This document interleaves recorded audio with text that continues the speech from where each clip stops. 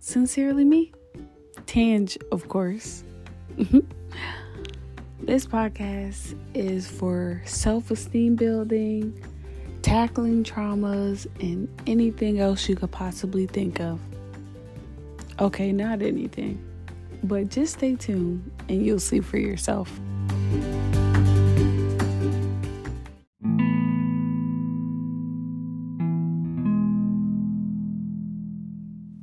Hey guys, so coming to a close on the love languages part, but we're just going to close it out with this last little bit. So there is something called the love tank theory. If you've read the book by Gary Chapman called The 5 Love Languages, you'll probably know what I'm talking about, but if you don't, just keep listening. So when your love tank is full is when you feel extraordinary amounts of love. But of course, you're not going to feel like that 24/7. So he was saying how basically it empties every day, little by little. So you have to find, or you and your partner have to find ways to replenish it. Remember that while you're doing this is basically just to remind you to, both of you, why you love each other and how to keep the relationship, new like the first time you guys met. How do you keep the spark alive, as a lot of people would say? Everyone wants to be in a long-term relationship or married. And whether this relationship is platonic or romantic, everybody wants to have somebody on their side, regardless of how you want to put it. So in order to have that or to keep that, you need to be paying attention to what your partner reacts to.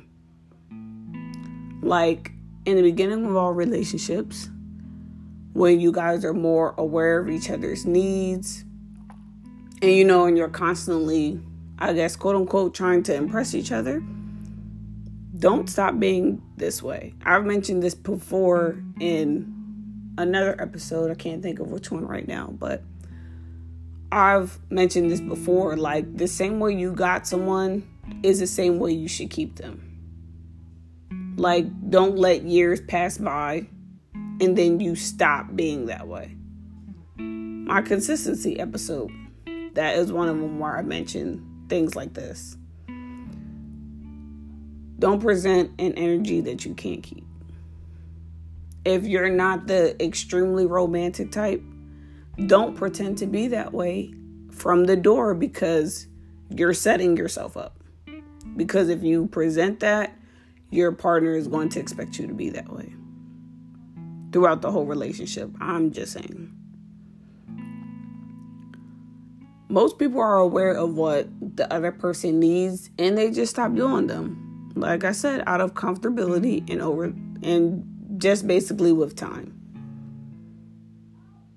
What's important to your partner may not be important to you, but pay attention anyways. Like, even if they've been talking about this freaking video game for the past month that still isn't even coming out till next year, you're probably over the conversation. Still pay attention anyways, because if you've been talking about these bundles that you can't afford but you want so bad and you're going to do this to him, he will probably sit there and look at the thousands of pictures that you're swiping left and right on what you're possibly going to do.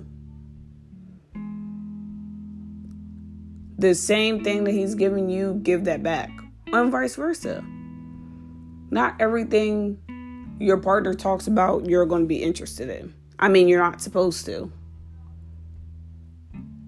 Dude, I wouldn't want to date a mirror reflection of myself. If we both like the same things and we're both into the same things, like, there's nothing different about us, like, where are we going to come to each other with?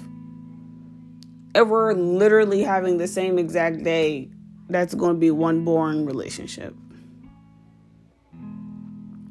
You have to always be willing to do something to make your partner smile. Or find a new way to show your partner that you care about them. that stuff doesn't get old. I don't care what anyone says. I feel like, again, like when you've been with each other for but so many years and there's like a super comfortability level, you stop doing certain things. Me personally, I don't understand that. Regardless of how much time I put in with someone, I'm never going to stop trying. Even if I don't get that same energy back, that's just me. I don't want to ever get comfortable to the point where the person feels as though like, oh, well, they really don't care anymore. No, I do care. And I'm always going to present and show you that I care. Always find new ways to make that person smile or to light up their day, or even just like sending cute messages throughout the day. Because at the end of the day, you never know what type of day someone is having away from you anyways. It's the little things that really count. So if you are somebody who is in an extremely long relationship and maybe like your fire is dying out a little bit, try something else. And if that don't work, try something else. The most important thing about this theory is that basically don't give up. Because once you give up, that's when the relationship is over. Once you stop trying, that's when the relationship is over. Even if no one has physically said it, it's over.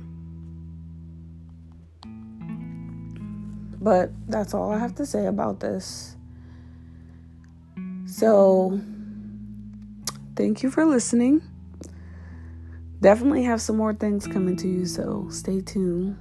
Again, rate and review or send me a voice message if you are listening to this on a platform that allows you to send voice messages to the podcaster. I would love to hear what you guys would think, or even what you guys want to hear on this podcast as well. Always open to that. But I will talk to you guys again on another episode of Sincerely Tange. See ya.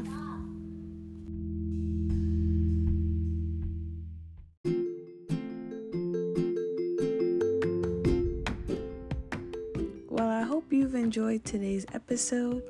If you would like to get in contact with me personally, I just made an Instagram page for this podcast. You can find me on Instagram at sincerely_Tange, TANJ, or you can find me on TikTok at Sincerely Tange.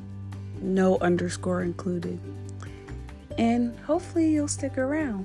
I'll see you in the next episode. Bye.